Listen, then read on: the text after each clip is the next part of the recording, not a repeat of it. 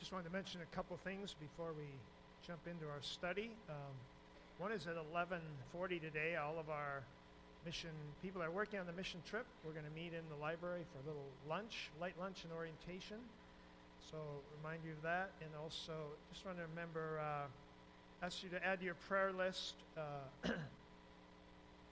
Dan Casper is also up at Aspirus. Barb's here. Where's Barb? Right here. So she's here. Pray for Dan, her husband, who is Dan and Barb are a little newer here, so not all of you may know them, but just pray for him as well. It's Dan Casper. Let's pray. Father, today we pray as we talk about your word that you would just teach us and put on the hearts of each one of us what you want us to hear today. And so we commit this to you, and we trust you for it, and pray this in Jesus' name. Amen. Last week we talked about the admonition to wives in the book of Ephesians, the essence of Christianity, the essence of the Christian life, to live a life of love. Very simple. It's not complicated at all. It's sometimes very hard, but it is simple. We are to live lives of love in all our relationships. And so Paul is going through those, and he talks about relationships in the church. He's going to talk about relationships with parents and children and at work. And this morning, or the last couple of weeks, and now this morning, we're going to look at how to live in this relationship as husbands and wives. Last week, we heard the admonition, submit to your husbands. We looked at 1 Peter, story there of how, he's talking to slaves, if you're treated harshly. And then he says that, Christ's example was he didn't retaliate. He didn't try and get even. And so the admonition to wives was, even if you're in a home where a husband is not maybe treating you well, you should still respond in that way, and God might win him over. And that happens. There's a power in that. I was reading this week of a drunkard, very mean, cursed his wife out, and for years she just loved this man. So one night he was at the bar with his two buddies, and they were all arguing about who had the best wife. And he got down and he said, well, I have the best wife. In fact, you guys, come on, get in the car with me. We're going to go. So they went home, 1 a.m., walks in the house, walks in. Hey, woman, get your blankety blank out of bed. So how would you respond, wives, if your husband walked in? She got up, didn't say a word, came down. She said, what would you? He said, we're hungry. We'd like you to feed us. She says, what would you like to eat? She went in the kitchen, got some food, fixed it. By the time she got out, the two guys were gone. He said, I won the argument. And he said, by the way, how come when I treat you like I treat you and say the things I say to you, he said, why are you so kind to me? And he had never asked that question before, but he knew it. And you know what she said? She said, you know what? This world is not my home. She said, heaven's my home. And one day I'm going to be there, and I'm going to be so happy. But she said, you're not going to be there. And she said, you're not going to know what it's like to be happy there. She said, all you have is this short life here. So she said, I just figure if this is the only life you have, I'll try and make you happy while I'm here. And he looked at her, and this is a true story. He said, well, if you're going to heaven, he said, I want to go there too. And that was his moment. And a year later, year and a half later, he's serving as a deacon in the church, in his community. So there's great power in this admonition we see here. Well, it's the guy's turn this morning. And if you think wives submitting to their husbands is challenging, wait till you hear this. Okay? This is Paul's words to husbands in the situation. And we're going to walk through the text. You say, what does Paul know about being married? A lot of people think Paul was married. We know he wasn't at the time, but previously. In fact, if you had to guess if he was married, you'd probably guess he was. In order to be a member of the Sanhedrin, in their regulations, it said you had to be married.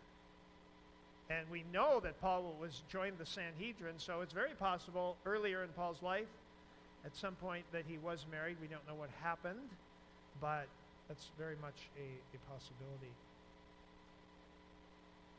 Here's the text. Read through it, and I'd like to make some comments on it, and then apply some application. Husbands, love your wives as Christ loved the church and gave himself up for her, to make her holy, cleansing her by the washing with water through the word, and to present her to himself as a radiant church without stain or wrinkle or any other blemish, but holy and blameless. In this same way, husbands ought to love their wives as their own bodies. He who loves his wife loves himself. After all, no one ever hated his own body, but he feeds and cares for it, just as Christ does the church. For we are members of his body. For this reason, a man will leave his father and mother, be united to his wife, and the two will become one flesh. Now, this is a profound mystery, but I'm talking about Christ and the church. However, each one of you must also love his wife as he loves himself, and the wife must respect her husband. Well, this is not easy to do, because in the fall, if we go way back to Genesis, when the curse was announced to Eve, this is what he said. He said, your desire will be for your husband, but he will rule over you. Now, there's a little bit of difference in commentary, especially on the word, what does desire mean? We're not all that sure that that's really a good word, because in the next chapter, it says, sin desires to control you. And so we see the same word is used in a negative way, that desire was a desire to control, which it could be here. And there's no question that it says when he will rule over you, that word rule is not a good word. That's kind of like the picture of when you put your thumb on somebody and hold them down. It's a picture of domination. And so this is part of the curse, the struggle. And so in the gospel's intent is to free us from that curse. By the way, a wife living in submission to her husband is not part of the curse. It's part of the design. But the abuse of that in those situations is part of the curse. And so we see here that there's a tendency for a husband to dominate, but that is not God's design. God's design is not control, it's not domination, it's love. The word here is agape love. There's only one spot I know of in the Bible where wives are told to love their husbands. That's in Titus. And it's not agape love there. It's a phileo love. It's a friendship love. He's saying, wives, be friendly to your husband. Be affectionate, friendly to your husbands. But the husband is charged with the divine love, a divine kind of love. The agape love is the kind of love that is assigned to God. And it is a very, very strong love. The Bible doesn't say men are to be in love. It says they are to love. You don't have to be in love to love somebody. And so, just a few words that describe this as you think about what kind of love is this here that husbands are called. It says, husbands, love your wives. This isn't a love that initiates. This is a love that initiates. So guys, when love needs to be initiated, it's the man who is called to initiate. I hate that verse. I don't know how many times, you ever had a time when some conflict comes up and you're kind of not talking to each other for a couple days? You ever have that? Things get kind of quiet, and I really don't do well. Neither Vicki or I, we're both kind of peace-loving people, so we don't do well in disharmony. Nobody does, but some people do worse than others, so it's just kind of a constant cloud over your head. And I remember coming in and sitting down in one of these chairs and just saying, so God, how can we resolve this? And the answer is always the same. I don't even do it anymore because he always gives me the same answer. He says, you go first. You get to go first. Well, I want her to say she's sorry. No, you go first. That's your job. You're the initiate. You are charged with the love like Christ has. What does it say? While we were yet sinners, Christ, what? Died for us. So Christ initiates his love for you while you weren't even interested in him. So don't wait for your wife to show interest. It is up to the man to initiate. That's the way agape love is. It's a one-way love, meaning it has no regard for how the other's responding. You just love the other person, whether positively responding back to you or not. Doesn't matter. It is a self-sacrificing love. Self-sacrificing. That's the kind of love it is. And so, of course, when you are called to be the one that initiates an apology, that yourself hates that. There's something in you. Do you ever notice that? There's something in you that doesn't want to apologize. Do you ever notice that? That's yourself. It's your sinful nature. We all have that. The Bible says you crucify the self. So when you say you're sorry, you're crucifying yourself. That's not very comfortable. It's very painful. But that's just the way it is. And so it's a sacrificing love. It's a consistent love. As we know in 1 Corinthians 13, love never fails. It always hopes. It always perseveres. It is a consistent, ongoing love. Now, so husbands are called to love their wives as Christ loves the church. Then in the text, the next couple verses here, he talks about how Christ loves the church and how he has cleansed the church by the washing of the water through the word. Another word there is sanctify. That he sanctified. He gave himself up to sanctify the church. Now, there's two ways you can look at sanctify. One is the process of sanctification, which is a process of changing and growing and becoming more like Christ and becoming a better person, a more loving person, a more perfect person. That's a process, a sanctifying process. There's also a word there, a verb, which is past completed, which is a positional usage of that word. Now, why is that important? It's important because of this. The example here for husbands is how Christ treated the church. And what he is not saying is this. He's not saying, husbands, you need to help your wives get better. You need to help your wives get more perfect. That's not what he's saying. What he's saying is, you need to put your wife in a position as if she was perfect. There's a big difference between those two. Christ sanctified the church through his word we looked at the first 3 chapters, by putting us in an amazing place of value alongside of himself, even though we're not there yet. He treats us like we're perfect, even though we're not. And so that is the example here of Christ in this situation. His goal is to present us, some translations say, in great splendor. This says, as a radiant church. Radiant. That their wife would be radiant. Someone has said a man's responsible for his wife's face. Now, that's not completely true, because ultimately, you are for your own happiness. But a man has a lot to do, a husband has a lot to do with the countenance of his wife. And I just love this word here, that Christ wants to present his church radiant. Radiant. That should also be the goal of a husband. So, we see here that this is, Paul now moves into his primary point to his husbands, and this almost seems a little self-centered, but maybe because we as men can be very self-centered at times, he has to use this analogy. But an analogy is this. Look, guys, you're going to treat yourself right. Treat your wife like you treat yourself. And there's a rationale for doing that.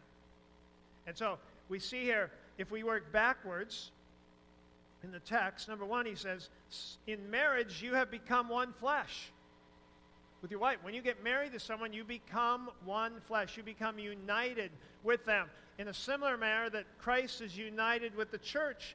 And now the church becomes his body, and there's a union there.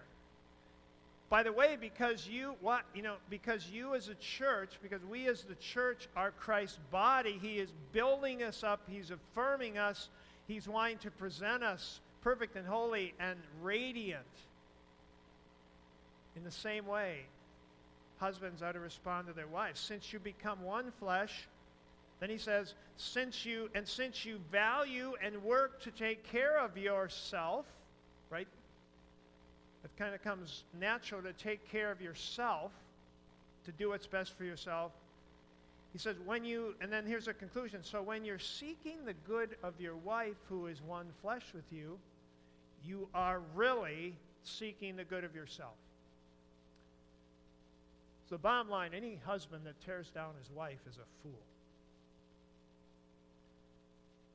Any husband that does not seek to build up his wife has failed to understand that he has entered into a relationship where she is very much a part of his life. And then once again here, he reminds us of this metaphor, and we could preach a whole message on that, but the marriage is a picture of the relationship of Christ to the church. So how do we do that, guys? How do we do that? Well, I'm going to keep it simple. One thing. Just ask you to think about one way to fulfill this admonition this morning. And, we went with the gals to 1 Peter. So I'm going to go there for the guys. And just half of one little verse here. Husbands, in the same way, and there's several words here. The NIV says, in the same way, it says, live with your wives in an understanding way. In an understanding way. Some translations say in a considerate way. One of my favorites, and I think because it's a little more hard to understand, but it really gets at it. Live with your wives according to knowledge. According to knowledge. Well, according to what kind of knowledge? What he's really saying here is, guys, you need to understand your wife. Now, that may sound like an impossibility, but that is the goal, is to have knowledge about this person. Look at this, Deuteronomy 24:5.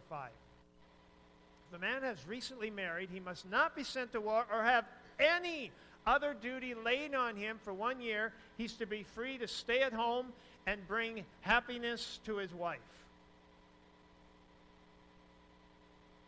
The guy is supposed to spend the first year figuring out what makes his wife happy. Right? Isn't that what it's saying? Just hanging around the house isn't going to necessarily make your wives happy, guys. Just so you know that. To bring happiness, he's to stay at home. You have to learn how to do that. You have to learn how to love your wife. And it can be very frustrating for guys and gals. You may find this hard to believe. But there are a lot of men out there that really do want to do this. They really do want to love their wives. They do not know how to do that. They do not know how. And so, men have to learn how to love. If you are married, what I'm telling you this morning is you need to learn and you need to work at, you need to have a desire to get to know this person that you're married to. And I have discovered that women are very different from men. They are. I learned that, I think I told this, I learned the first week or few months I was married anyway, Vicki called from a gas station, had a problem with the car, and I thought, well, I'm gonna really care about, I'm gonna tell her how to fix it. And I was honestly doing the best. I thought, this is the best way I can love my wife. I can have her out of that station in 3 minutes. All she has to do is just pop the hood and look at this one thing, and she doesn't have to wait for me, and it's hot, and she'll be home. And we had this conversation, and it was kind of confusing to me. I said, well, okay, she said, why don't you just come? So I came there, and when I came, she walked right by me like I wasn't even there, and and got in the other car I came in, and she said, "My dad would have come and got me right away," she said. So I learned that gals don't always, sometimes they want you to fix it for them. And so, it's different. We had nine kids at our house last weekend, 4 of my grandchildren, 5 of my nephew's kids. It's 6 a.m. in the morning. I'm getting up so I can have some quiet time. And here's Murphy's Law. If you have grandkids or kids like that, and you get up for a quiet time, within 3 minutes, somebody will be up. And so I just got up, and down the stairs came 2 of the boys. They were loaded with lightsabers and guns and stuff, and they were heading out to the woods to play war. About a minute later, the one girl there were 9 kids. One was a girl, about 5 or 6, and she walked in and she said, "I'm not going to be able to go outside today and play." And I said, "Oh, why is that?" She said, "I have to do my nails." I thought these people are from different planets, these 2 people. And then she stood and talked to me for 10 minutes, and then she said, "And I really don't like to talk." And I said, "You're a girl, you like to talk. You just talked to me for 10 minutes straight here and initiate the conversation." And so we have all these, we have differences. And then not only are there general, but there are specific ways in which a wife is unique. And there are certain ways that she's unique in certain seasons of life. And so to learn to understand, I'm going to show you a little clip here. And the description of this gal is not untypical of a lot of wives today, and maybe not untypical of some of you here. Just listen to her describe and be honest. I am plagued by insecurity.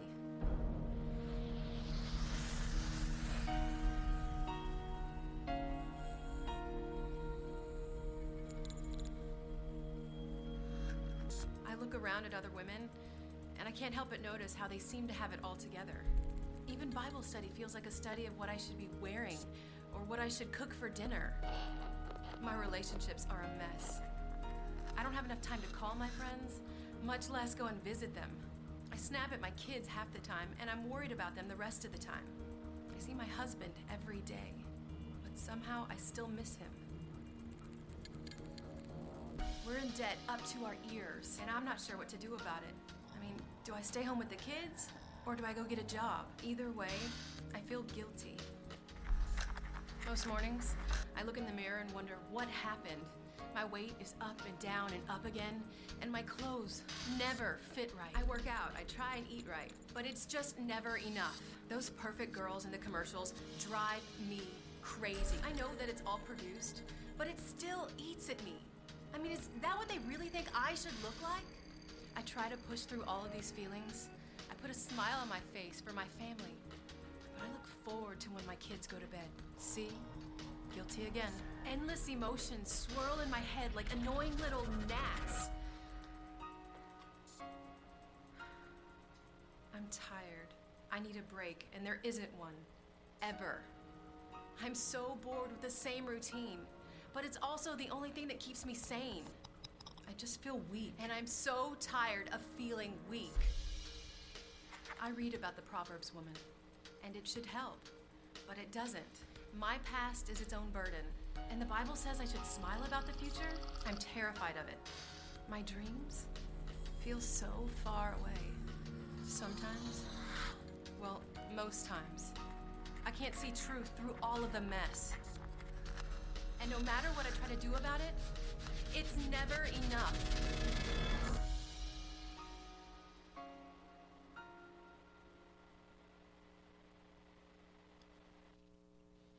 Okay, guys, if that's your wife, what does it mean to be the leader? What it means that your job as a leader is to get to know and to begin praying and asking God to show you how you can help your wife deal with the guilt in her life, with the pressure in her life, with the self-criticism in her life, with the sense of failure in her life, with the anxiousness. That's what biblical leadership is about. Biblical leadership is not being in a place where you get to order somebody around. Biblical leadership is being in a place where you learn how to minister to someone that God has given to you, and that you are willing to initiate that process. Let me summarize. For the guys here, for husbands, this is a really important passage. If you're not doing this with your wife, if you're not trying to understand it, if you don't have times where you sit down and think, so how's my wife doing and what can I do to help her? Then you're not loving your wife in any way, shape, or form like Christ loved the church.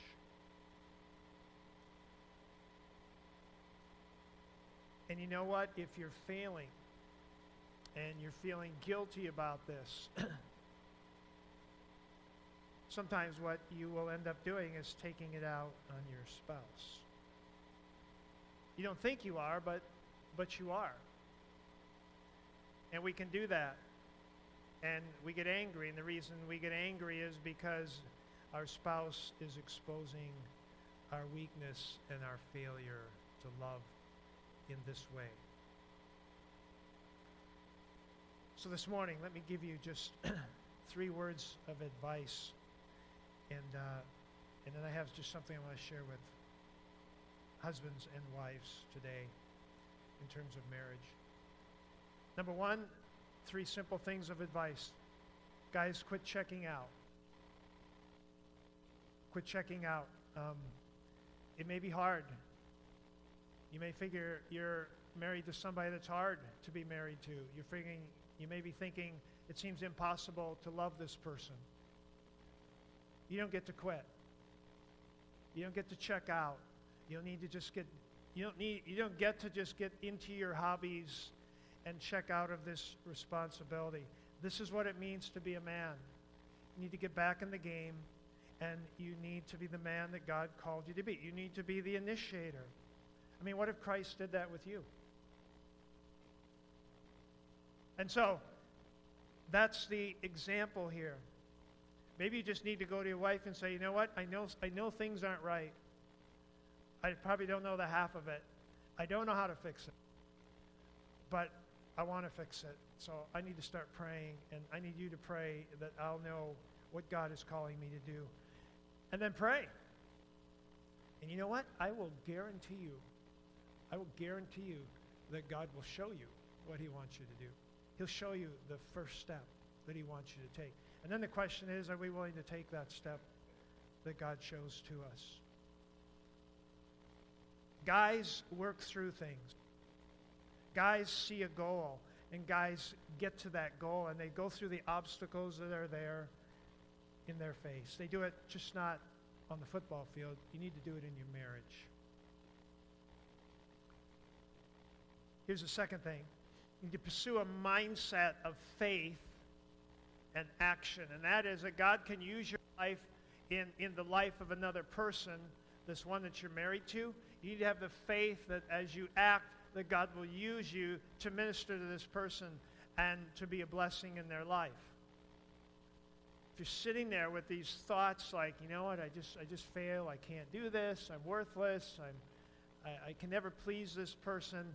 I mean, if that's where your thinking is, you're never going to go any place with that kind of thinking. Without faith, it's impossible to please God. God has promised. He said, you can do all things through me. I will give you strength. Certainly to be a husband, and certainly to love as Christ loved the church, God can begin to show you how to do that. So step into that with a sense of optimistic belief that God can use you, and then you got to act when God shows you what to do.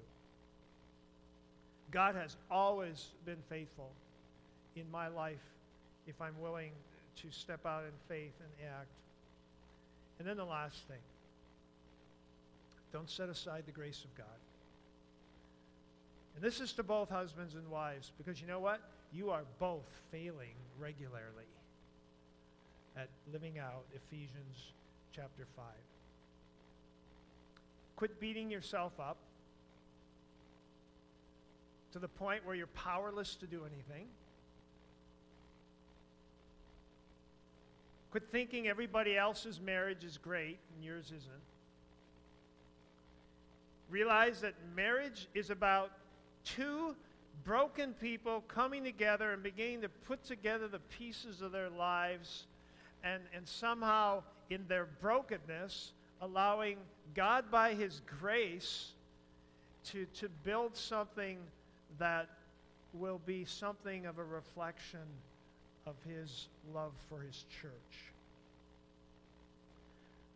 I want you to look at this final video.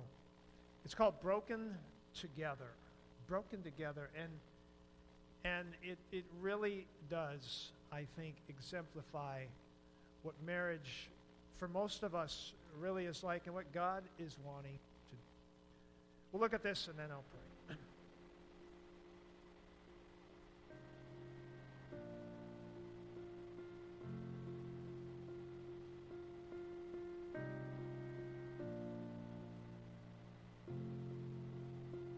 What do you think about when you look at me? No, we're not the fairy tale you dreamed we'd be. You wore the veil, you walked the aisle, you took my hand, and we dove into a mystery.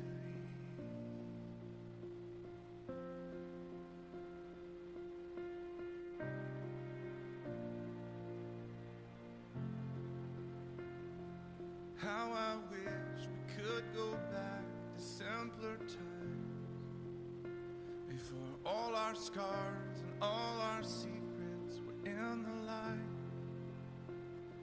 Now on this hallowed ground we've drawn the battle lines. Will we make it through the night? It's gonna take much more than promises this time. Only God can change our minds.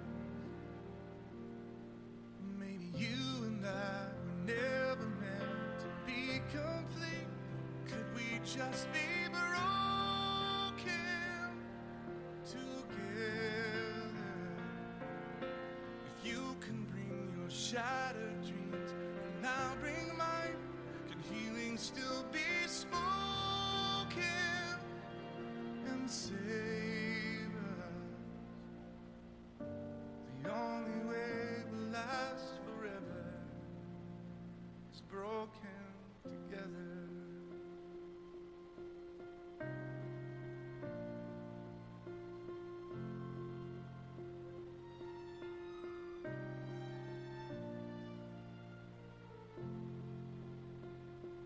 How it must have been so lonely by my side.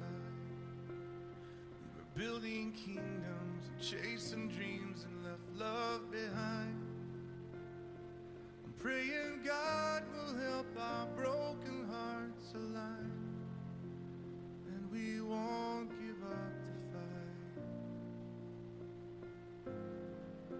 It's gonna take much more than promises this time. Only God can change our mind. Maybe you and I were never meant to be complete.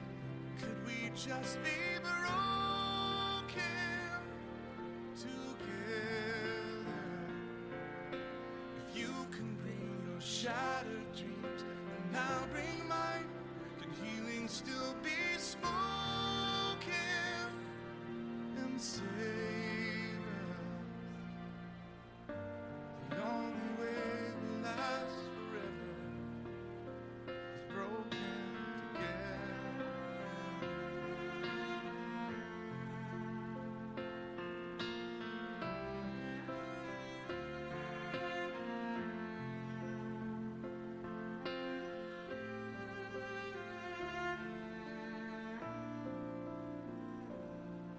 Maybe you and I were never meant to be complete.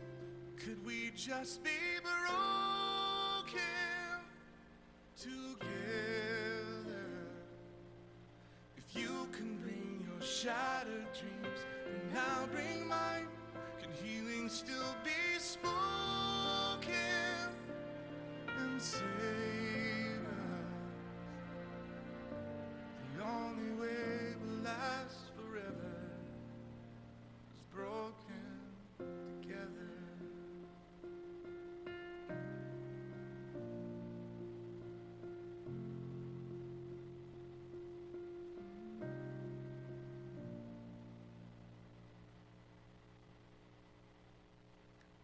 Let's pray. Father, we thank you for this teaching.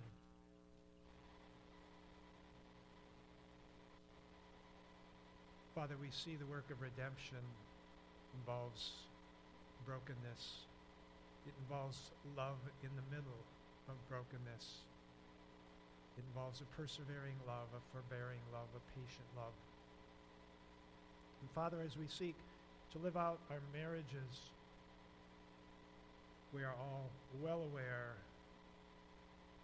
of the brokenness that's involved as two broken people come together and seek to love as you love the church. Father, for husbands here, the role you have called us to, there's no way we can follow you. You have loved us perfectly. But we are to seek to emulate that kind of love. So, Father, I pray for men here today, husbands here today, that we would understand the initiating, unconditional, divine love that you have called us to. We pray for wives that they would be patient, persevering, open to trusting, prayerful. And Lord, we pray that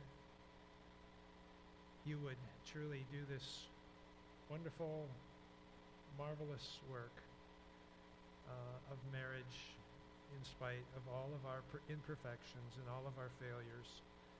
Lord, might you just preserve the marriages represented here in this room today. And those that are in the future, might the young men and women here today understand the depth of marriage and the meaning of it and what you desire it to look like and the commitment involved. We thank you and we just praise you, and we pray this in Jesus' name. Amen.